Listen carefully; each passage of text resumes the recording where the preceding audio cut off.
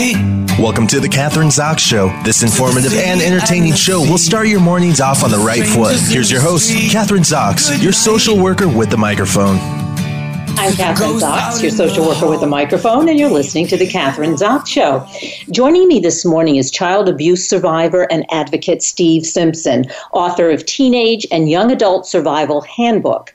1 in 5 children in our country has an alcoholic or drug-addicted parent, is the victim of bullying, or is at risk for suicide. Steve Simpson was one of those statistics, a child of severe abuse until he was eventually placed in a foster home, which saved his life.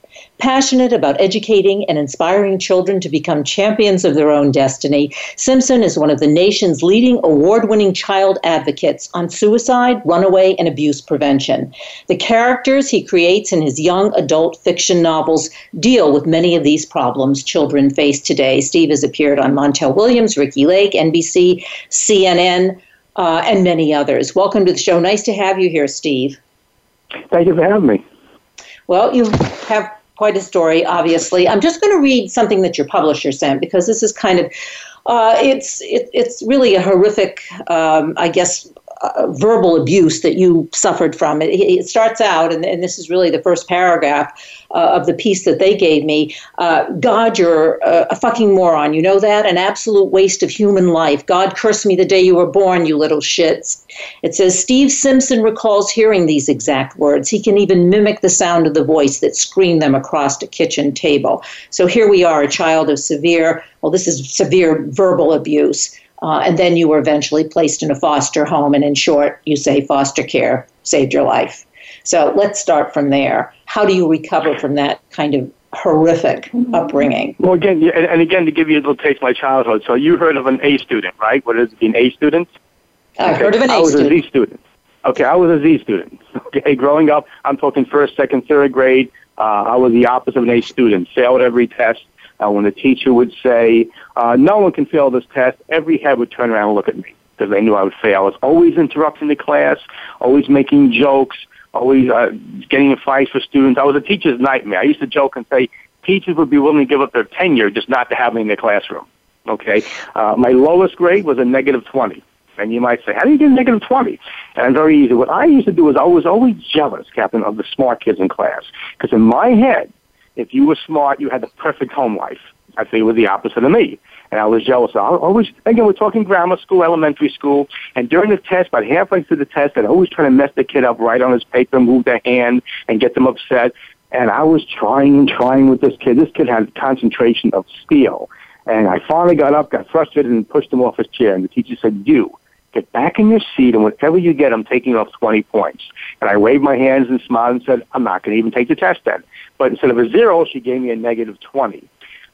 And this would go, and I was always joking around, always making jokes, always had a crowd around me, okay, but we all know that was negative attention, okay, during lunch and so on.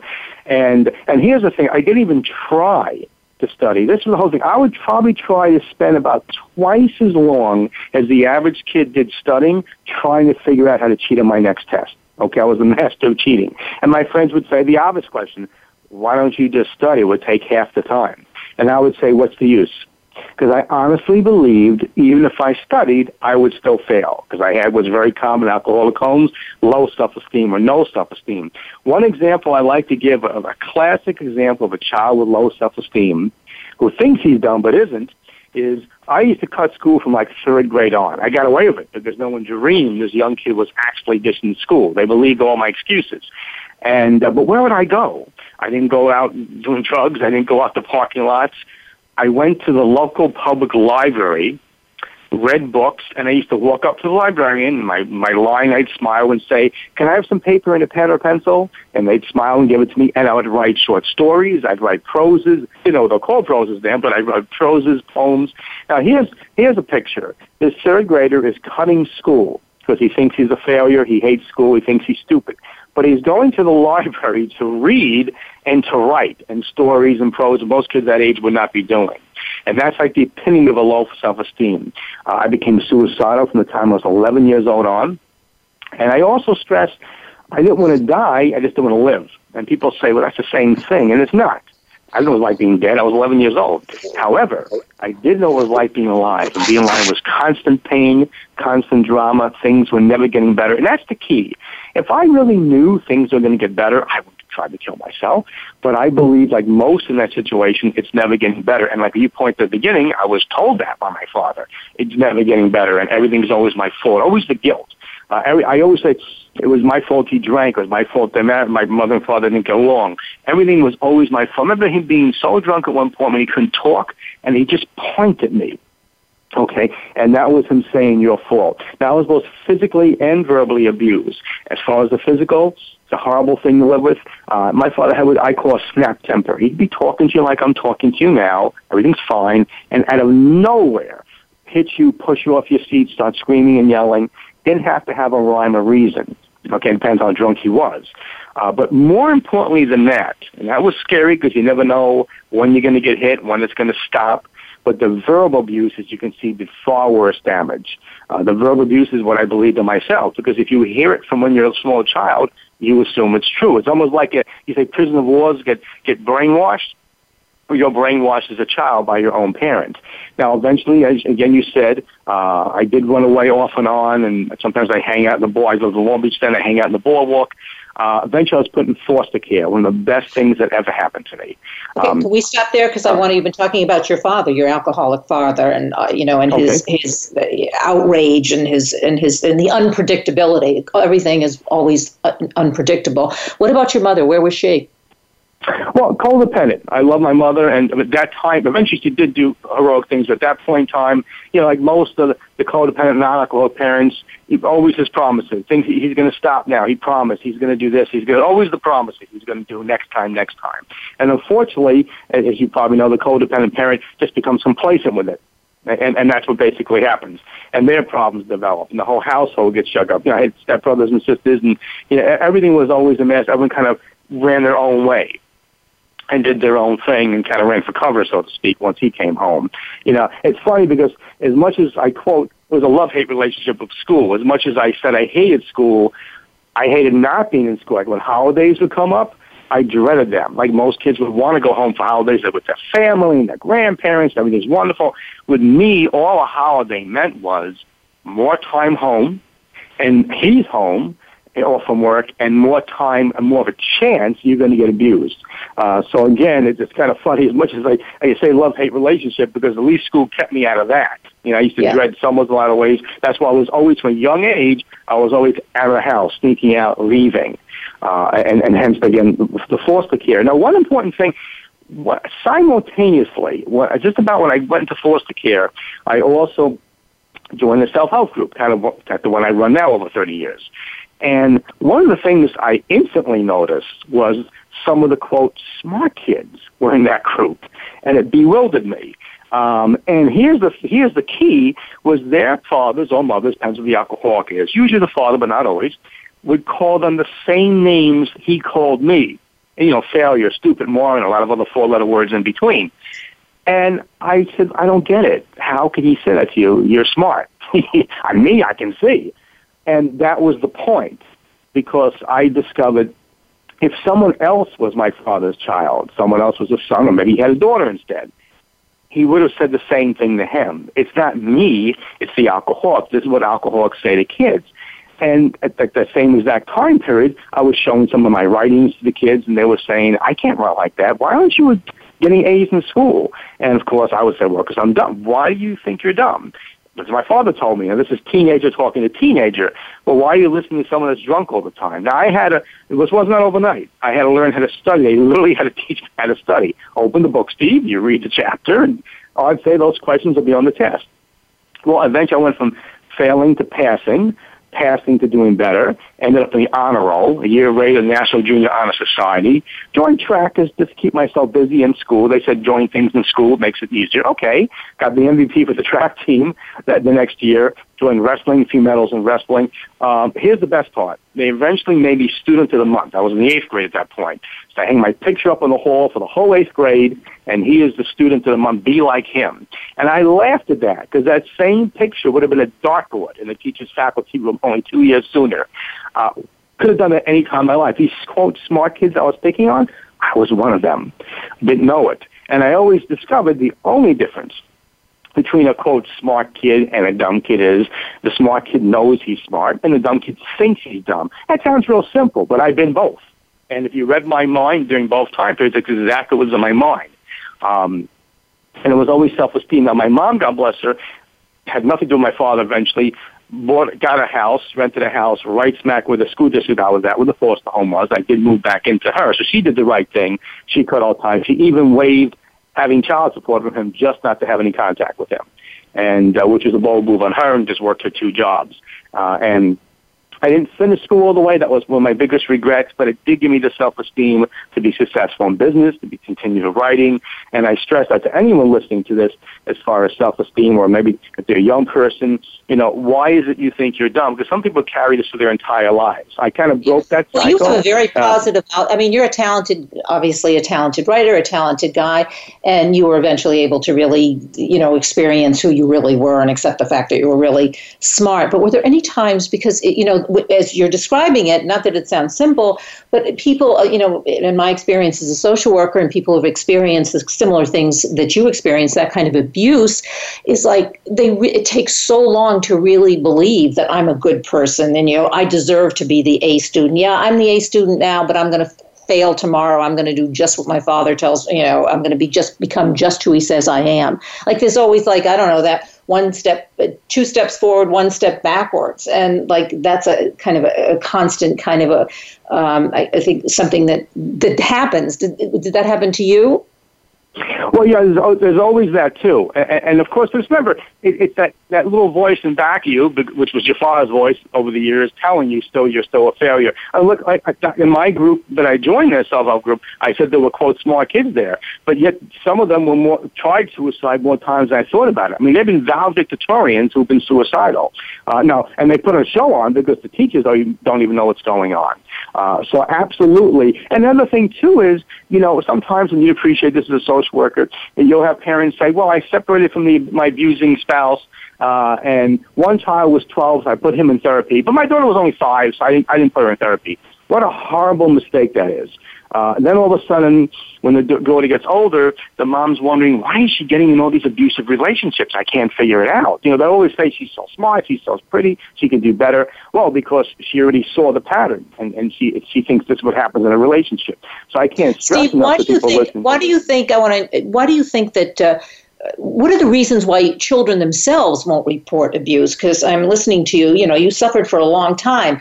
You went to the library and, that was sort of your way out. But why wouldn't you say something to a teacher? Or what are the reasons? Well, and actually, two reasons. One, you might have heard before, but I'll repeat it anyway. One is the fact that because you think you deserved it. I thought I deserved the abuse. I was a horrible person, a horrible student. Everything was always my fault. I took such guilt on my life that it was always my fault. I joke and say I blame myself for the Kennedy assassination. I wasn't born yet, but that's what I blame myself. Everything was always my fault.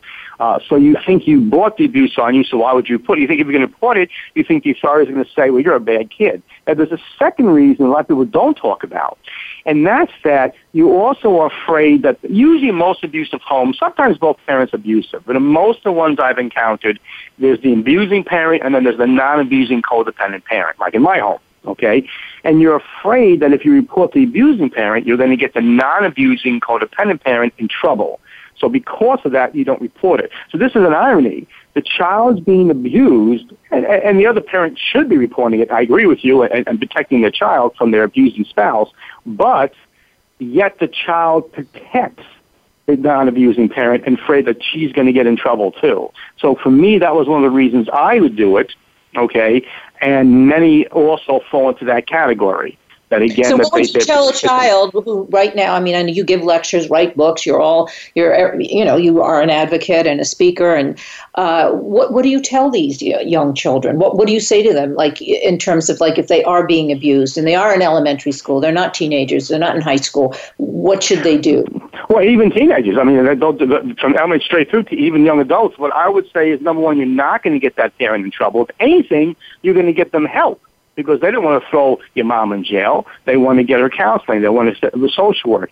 So then she will also now when you stop being abused, your mom would stop being abused. And possibly even the abusing parent. If it's a drink or drug problem, they could be forced to go to AA or NA, or they could be forced to go to a rehab. So they might even get help. But most of all, I stress them, the parent you're trying to protect, the non-abusing parent, usually the mom, you're not going to get them in trouble. It's the opposite. Another scenario also happens is that sometimes it's not the father. In other words, sometimes the mom leaves the dad, but again, because they're codependent, they get in another relationship. And now it's the stepfather or the moving boyfriend.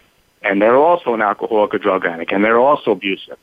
Number one, it's catastrophic damage to the child, because now there's two adults telling that child all these names. So now the child definitely believes they're a failure, they're horrible, and if they're female, I want to tell you the names they're called.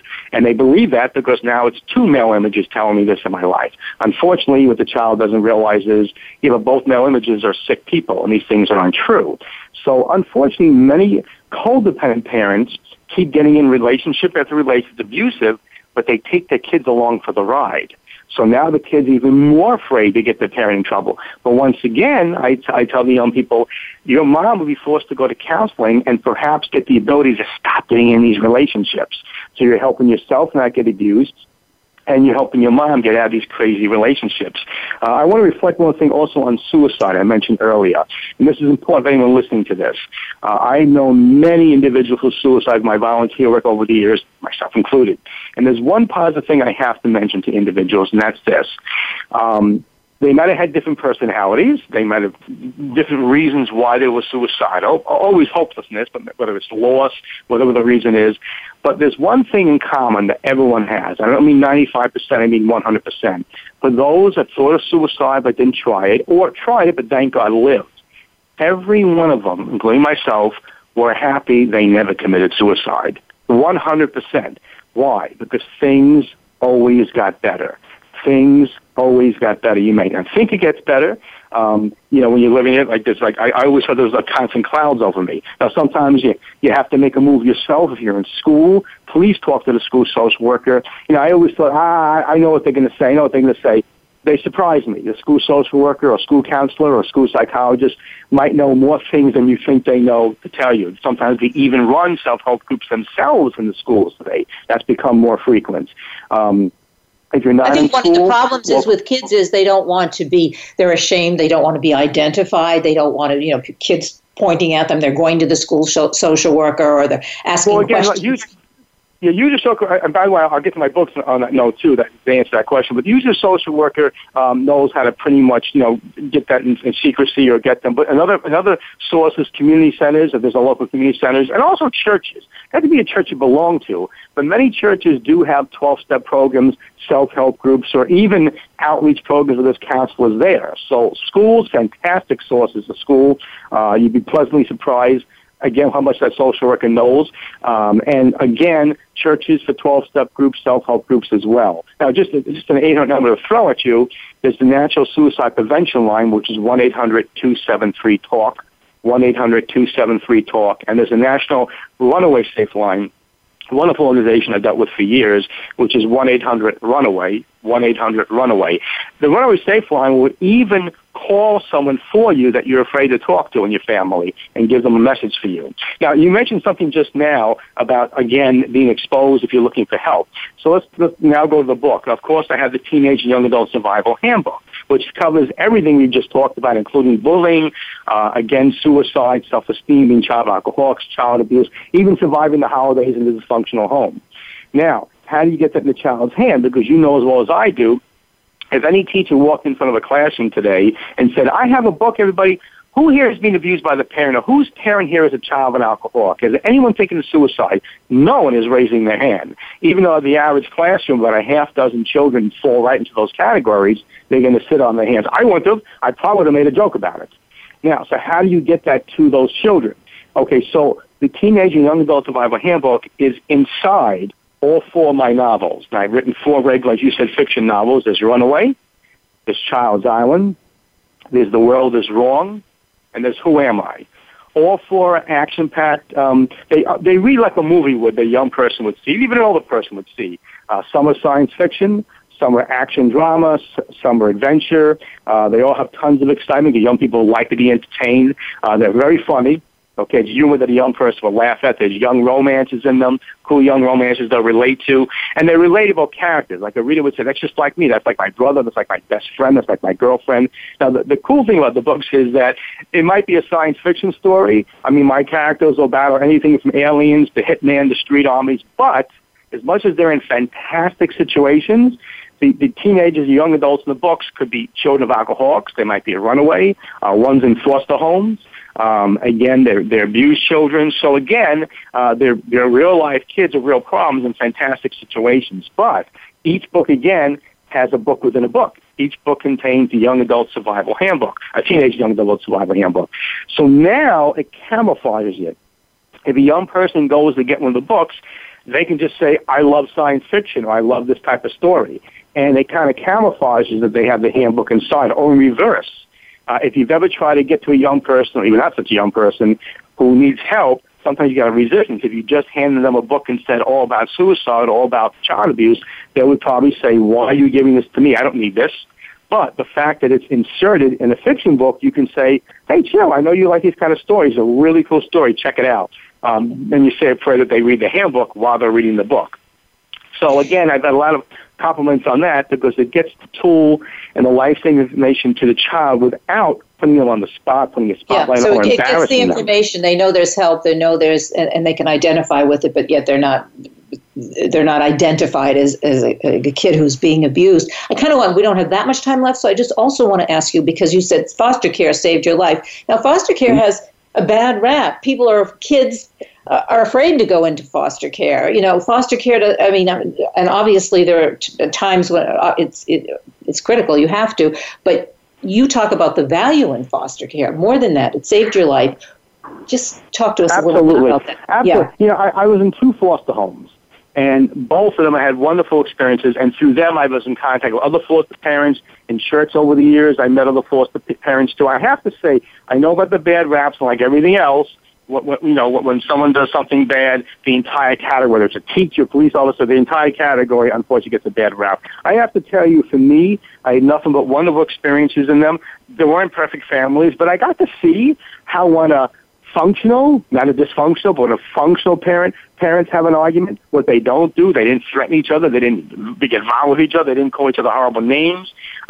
If they wanted to reprimand a child that wasn't abusive, it was just reprimand them, and just to see how, quote, normal people react in situations was really a healthy thing for me. And of course, it gave me shelter to get away from the situation, give my mom time to get her own place.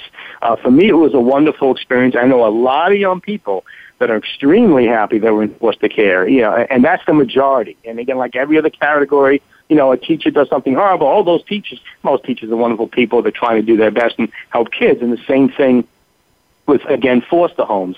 For me, again, it was not just being taken out of a horrible abusive environment, but it was, again, seeing how a quote, healthy family reacts to each other. And that set a wonderful example for me. And I have to say that keep in mind that if a child's in foster care, they're not criminals. It's not juvie. They're there because their parents have problems, and were deemed unfit to take care of the child. And that's also important, too, because I remember when I went to a school and some parent here told the kid, he's in foster home, he's a bad kid, and then she found out I had a better grades than her smart son had, and she couldn't figure it out, and then she admitted to me, she says, my image of foster kids has just changed, and I explained to her. I said, I'm in here because of my parents, I'm not here because of me. So, you're the poster child for foster care. Yeah, well, I guess it depends who you speak to, but there are a lot like me, too, who are out there and successful. They may not talk about it as much. I chose to. Since I'm 13 years old, I've been speaking to schools and institutions. Obviously, now I kept on my writing with 4 books out, and I just think it's important because you said it earlier.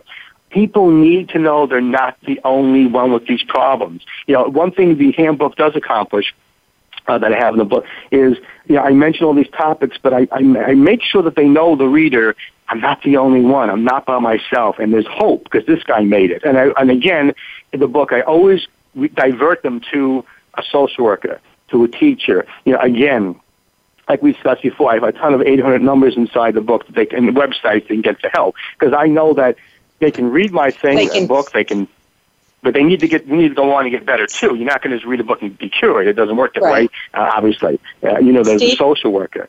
I have to interrupt because our half hour is up, and I want to mention the name of the book again. We got literally 45 seconds, but Teenage and Young Adult Survival Handbook. That's the name of the book. Steve Simpson. He's the author. You can buy it at bookstores everywhere, online.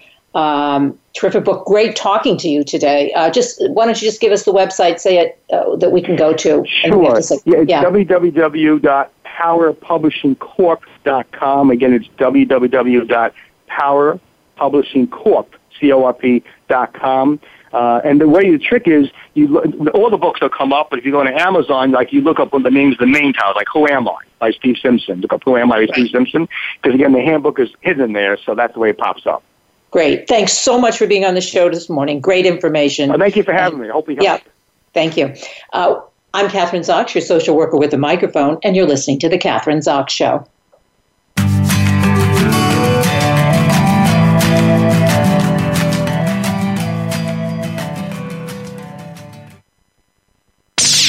The Internet's #1 talk station. #1 talk station.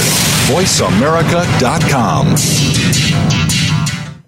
Are you or someone you know interested in attending college? With both college tuition and college enrollment up 60% since 2002, there is a lot of competition, and careful planning needs to be a part of the process. Tune in to Getting In, a college coach conversation, hosted by Elizabeth Heaton and featuring a team of college coach experts. We'll bring you the tips, techniques, and know-how to navigate the road to college and do so the smart way. Listen live every Thursday at 4 p.m. Eastern Time, 1 p.m. Pacific Time on the Voice America Variety Channel. Aliens with Gas, we are the extraterrestrial rock show, airing every Saturday afternoon on the VoiceAmerica.com Variety Channel. Whatever happens out and about, it kind of dictates our conversation. For sure. And we like to tie in a little bit of the past and obviously keep it real current. And real current was a couple nights ago right here in Phoenix, a phenomenon happened. On Thursday night. Phenomenon. Phenomenon. Phenomenon. All right, never mind. That's every Saturday right here on the Voice America Variety Channel. These days, everyone is looking for information on staying young, healthy, and fit. The Voice America Health and Wellness Network is here to help you on your quest to better health and a better you. We talk about everything from diet, fitness, and aging to substance abuse, personal growth, mental health, and much more. Learn from our experts who cover health and wellness from traditional and holistic perspectives. Tune in to the Voice America Health and Wellness Network. Healthy living starts here.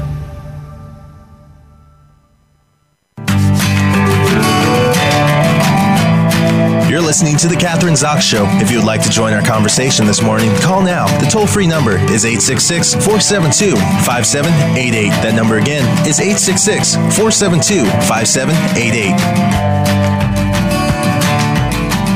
I'm Kathryn Zox, your social worker with a microphone, and you're listening to The Kathryn Zox Show. Joining me this morning is managing partner of Net Worth Advisory Group and author of 20 retirement decisions you need to make right now is LeVitre, CFP. A recent study shows that a staggering majority, 82% of people, are not very confident in their ability to retire comfortably, and 1/3 aren't confident that they will be able to cover basic living expenses in retirement. There is much more to retiring than simply deciding what to do with the money in your 401k, and certified financial planner LeVitre uses his 20 years of experience in the finance industry to share crucial steps we can all take to be better prepared for retirement. Ray is featured in the Chicago Tribune, Money Magazine, Kiplinger's, and Newsweek. Welcome to the show. Nice to have you here, Ray. That's great to be here, Kathryn. Thanks for having me on your show. Well, are we talking about, primarily baby boomers? I mean, we have a huge population who are preparing to retire. And apparently, according to you and statistics in your book, we're not really prepared. So I guess the first question is, why aren't we prepared? How should we be prepared, which is what your book is all about? What are we doing wrong?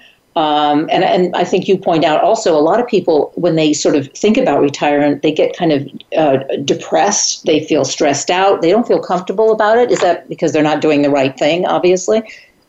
Yeah, definitely. Well, there's lots of questions there, and the book is written to people that are baby boomers primarily, who are preparing and maybe have recently retired. So that's kind of that transition 10 years out to a few years into retirement, and dealing with all the transition questions. And you brought up one of them, and that is, am I going to have enough money? Am I on track? What's enough? Starting to think in that direction anyway. And you say also that people, I guess there's been a kind of a traditional formula that we've practiced in the past, or that people should, consider for retirement, but that doesn't work. Can you talk about that? That the kind of old way of preparing for retirement isn't really working for the baby boomers, because obviously they're living a lot longer than, let's say, the generation before. Yeah, we used to say that you needed to be able to replace about 70% of your pre-retirement income. That was kind of the general rule, and people used to kind of think in terms of, if I have $1 million, then for sure that's enough. And the answer is that it just varies dramatically person to person. And the way somebody could back into it right now is they could say, take your gross income, your spouse and yourself, subtract your taxes, subtract your savings, subtract out anything else that's being withheld from your check, and whatever that net amount is probably what you're, if you're spending all of it and there's nothing left at the end of the month, that's what you're going to need in retirement. So it's not maybe necessarily you need to have 70% of your pre-retirement, income to survive. You might need 80 or 90, just depending on your lifestyle. So that's kind of one of those, general formulas that doesn't necessarily work, anymore. So you have to really kind of get into kind of the nitty-gritty and do some analysis. And fortunately, there's just, tons of software on the web. Go to any mutual fund company, and they'll have a retirement calculator where you can punch in your actual data and see how you're tracking. And hopefully, when you do that, it'll show you that you're tracking, within a range that'll, allow you to retire when you want to. But one size doesn't fit all, does it? I mean, you specialize in financial security and financial planning, but I think you kind of alluded to that. It's like unique to each person, isn't it, or to each individual? I mean, you really have. It's not just one overall plan that everybody can follow. I mean, there's real, I guess, specific considerations. Maybe we can talk about some of those. Yeah, in fact, and that brings up a lot of things. I mean, if you think about it, if somebody who has been working for 30, 35 years, 40 years, and still has a pension and is going to get Social Security, and they're not going to need a ton of money in savings, perhaps, to have a great lifestyle in retirement. Whereas somebody who doesn't have a pension, maybe their spouse doesn't qualify for much of a Social Security benefit. Now they're really going to need a big nest egg, and so those two situations, might be people with similar lifestyles, but have a big difference in need as far as how big their nest egg should be. Well, I mean, some of the considerations, as you talk about in the book, like a person, we'll talk about a male, 65 years old today, can it be expected to live another 19 years versus 11 years in, say, 1970. So that's a huge difference that you have to I mean, it's nice that you can live longer, but you want to live a good lifestyle, obviously. And for women who are 65 years old today, they can expect to live another 23 years. But how do you fit in all of you don't know how healthy you're going to be, right, necessarily, or what's going to happen, or what catastrophic thing could happen. So how do you prepare for those kinds of things? I know a lot of people talk about long-term care, and how do you sort of fit that into the formula? Yeah, great question. So what I typically do with a client, and what people can do on their own or with their advisors, is, first of all, when you run your retirement analysis, assume you're going to live perhaps even a little bit longer than what the statistics show. You mentioned, for a woman, 65 now could live another 23 years. Well, it's very likely with medicine and the way things have been going that she might live 25 years or 26 years. So tack on some extra years in your analysis. And then also in the analysis, throw some curveballs at it. What if there is a long-term care stay for one of the spouses? Could the nest egg handle that? And if the nest egg can't handle that, then that couple would be good candidates to perhaps buy some long-term care insurance through their company if it's provided, or perhaps an individual policy if they don't have another option. That's one example. You also say that a lot of people, and maybe particularly this generation of baby boomers, they really have a lot of debt. They spend their money. They don't tend to save their money just over before they are even considering retiring. They still have mortgages, consumer debt, student loans, all of those kinds of things. So what do you do with that stuff? Yeah, that's good. That's a great question as well. And so those folks probably have to decide, okay, maybe we need to retire. We need to push retirement off a year or two or three, or they're simply going to have to learn to live on less if they're going to have those still have a mortgage, let's say, during retirement. But that's probably one of those things that if you're 10 years out and you're planning on retirement, that's one of those things that I would shoot to the top of the goal list, and that is make sure you have no consumer debt and no mortgage debt the day you retire. Because that being the case, really, your nest egg is not going to need to be near as big, to cover your expenses and to do so for a lot of years. Another question people ask is, when should I take Social Security? Obviously, that depends on your circumstances, but you say if you can hold out till 70, great, because then you'll have more money's coming in, but it's sort of like a gamble, isn't it? Yeah, well, and it is the gamble, because if you live past 78, roughly 78, then it's usually better to have waited until 70 to start taking your benefits. If you're looking at total lifetime benefits, where am I going to at what level am I going to get the most benefits? Taking it early versus taking it late. And at age 78 or beyond, taking it late ends up mathematically giving you the most benefits. So one thing you're gambling is, will I make it to 78? And for most people, the answer is probably yes, if they're relatively healthy. If they're not, then they might want to consider taking it sooner. The other thing that plays into that is, if you start taking Social Security earlier, now you might not have to pull as much money out of your nest egg to live on. And so if your nest egg is being managed well and is earning a decent return, that might be another consideration that you say, well, I'll tap Social Security and live on it and take out less from my nest egg while I'm living on my Social Security, so I can let my nest egg continue to grow. So there are, again, you simply have to kind of plug it in to some software and say, let's look at different scenarios, and then from there, make that call. One of the things, don't invest, which I thought was interesting, that sort of caught my eye, because I'm not sure I would have thought about this, but you say don't invest too conservatively. And I think sometimes as you get older, you get more, maybe more frightened that you're not going to have enough money, so you tend to invest more conservatively. And you're saying do the opposite. Yeah, exactly. And I think that happens as people get closer to retirement. They kind of go into worried mode for a moment and pull back on the reins a little bit too much. But if you think of somebody who, as we just said, if you're somebody who's 65, a man's probably going to live another 19 years, a woman 23 years. That means if they have a portfolio of investments, they've still got some money in there that's not going to be touched for 10, 15, 20 years. And I would categorize money that's not going to be needed for 10 years or more as money that should still be invested in stocks or stock funds.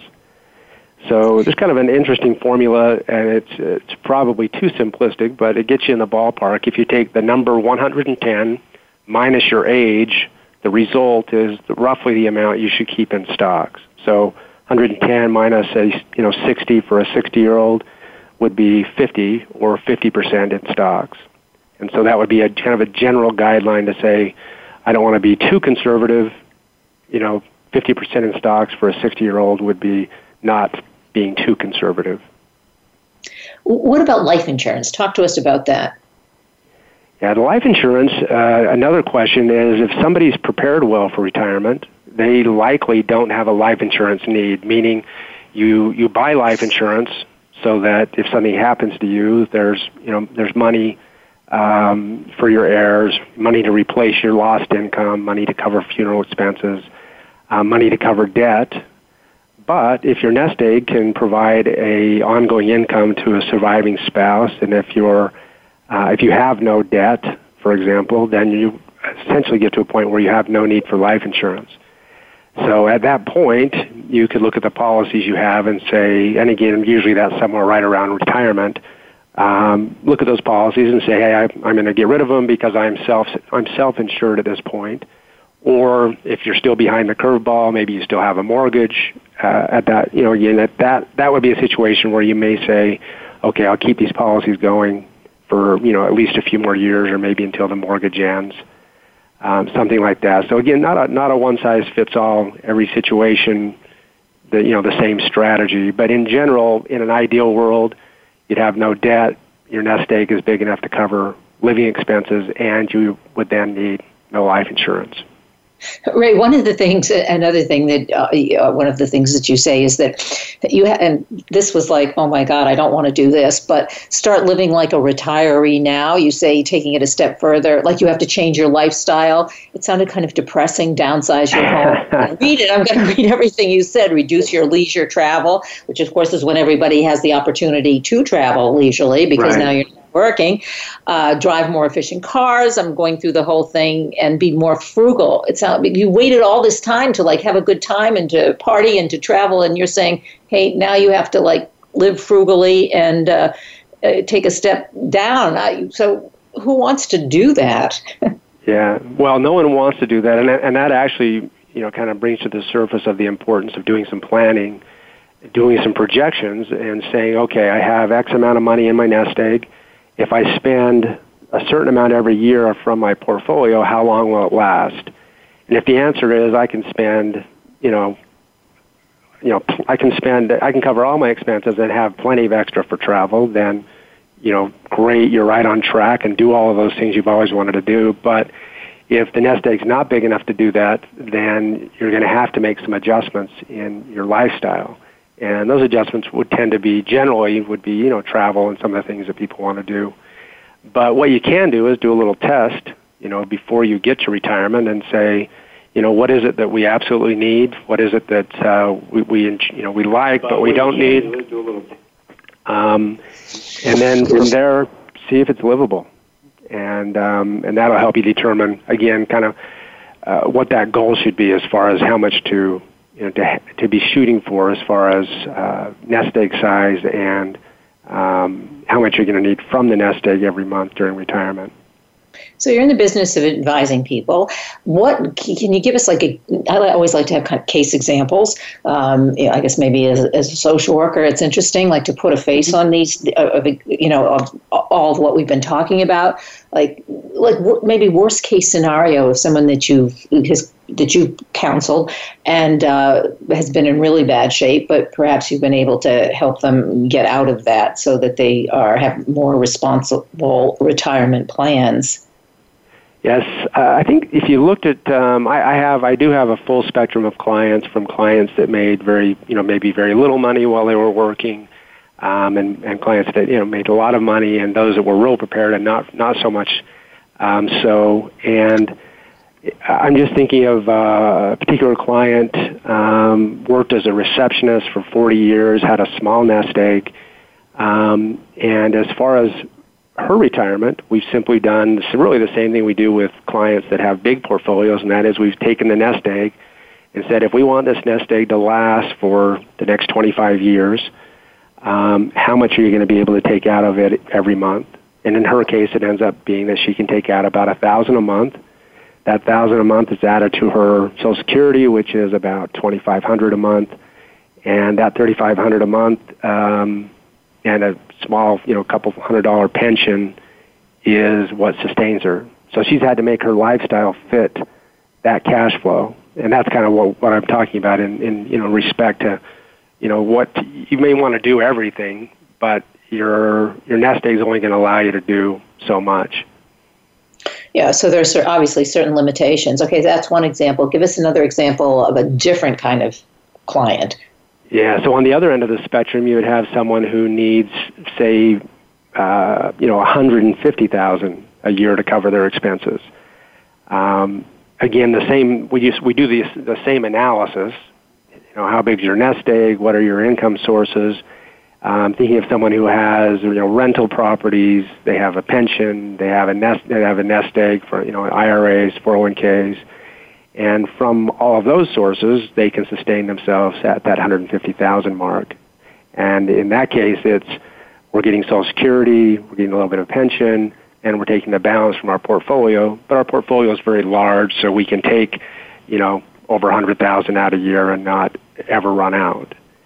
And so again, it comes back to that planning. Let's take your situation, let's plug it in, and let's see what the outcome is, and then let's throw curveballs at your situation and see how it would handle, say, lower return, longer life expectancy, nursing home somewhere along the way. What if you did want to take trips the first 10 years of retirement when you're healthy and it's going to cost an extra $10,000 a year? Let's look at all those scenarios and let's see what the outcomes are. And looking at all of that will tell us what's possible for each individual.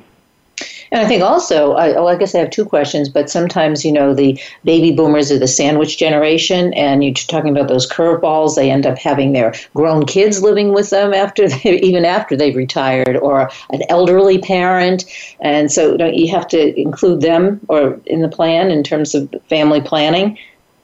Yeah, absolutely, and those will be other things you would look at, and we've had to do that with clients as well, and that is, hey, we have an elderly parent living with us. They're going to probably be with us for 4 or 5 years. We estimate they're costing us an extra so much a month, and we put that into the analysis and just calculate that in to make sure that when we withdraw from the portfolio, we're not taking out too much. In the case of the kids, that's another question, and I'm fairly opinionated on that one, and that is that, definitely don't enable the kids.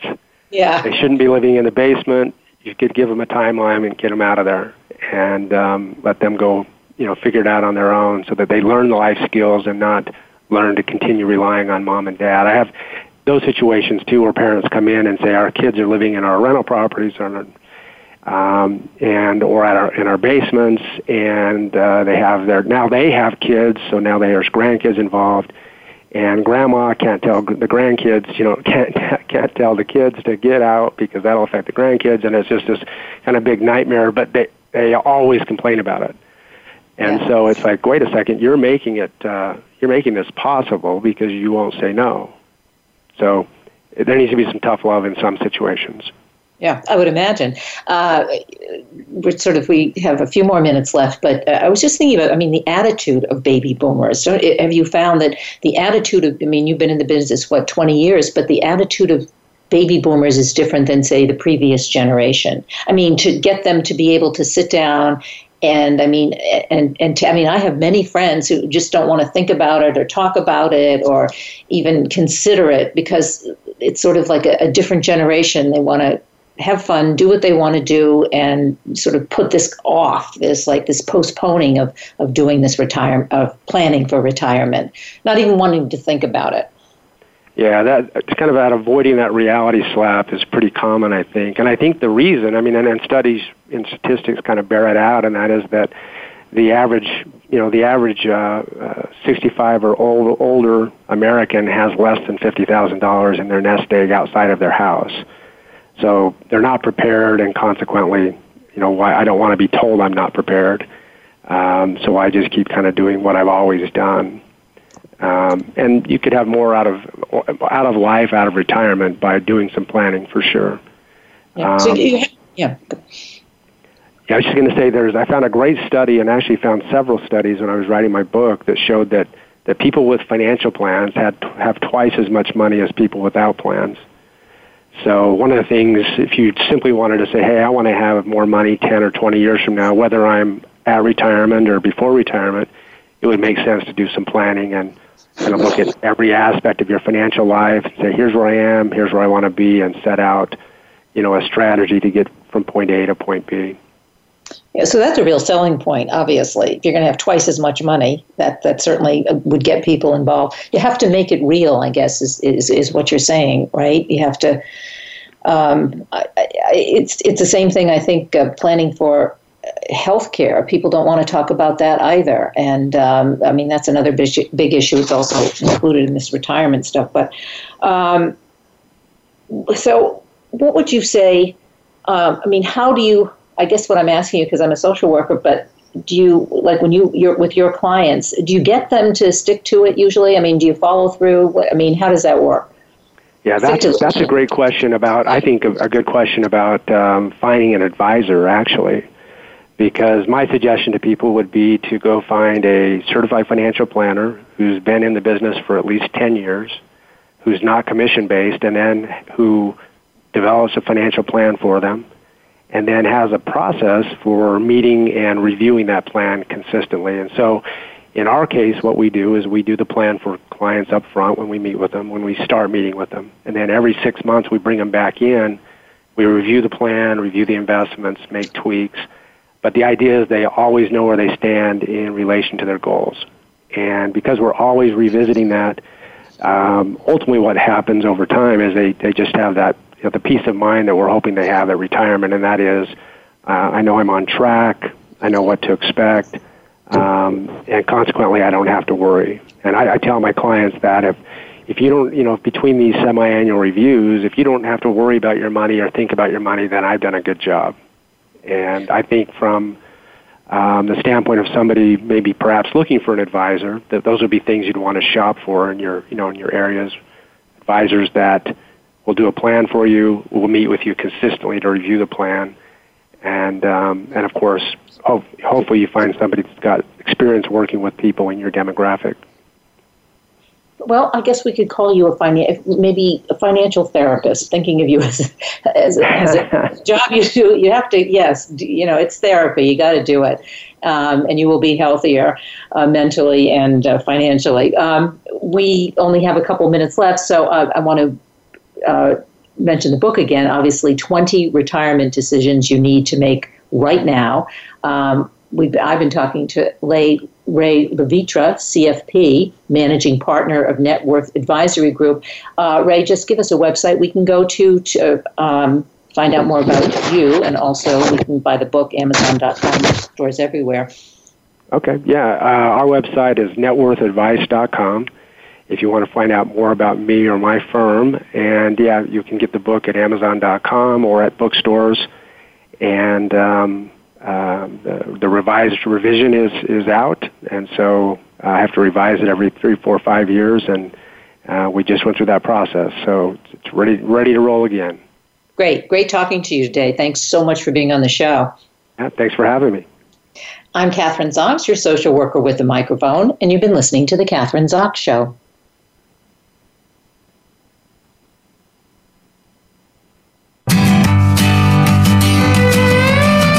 We hope you have enjoyed today's episode of The Kathryn Zox Show. You can listen live every Thursday morning at 7 a.m. Pacific Time on the Voice America channel. Want to know more about Kathryn? Visit her website at www.kathrynzox.com. Be sure to join us next week for more interviews and great conversations with Kathryn Zox.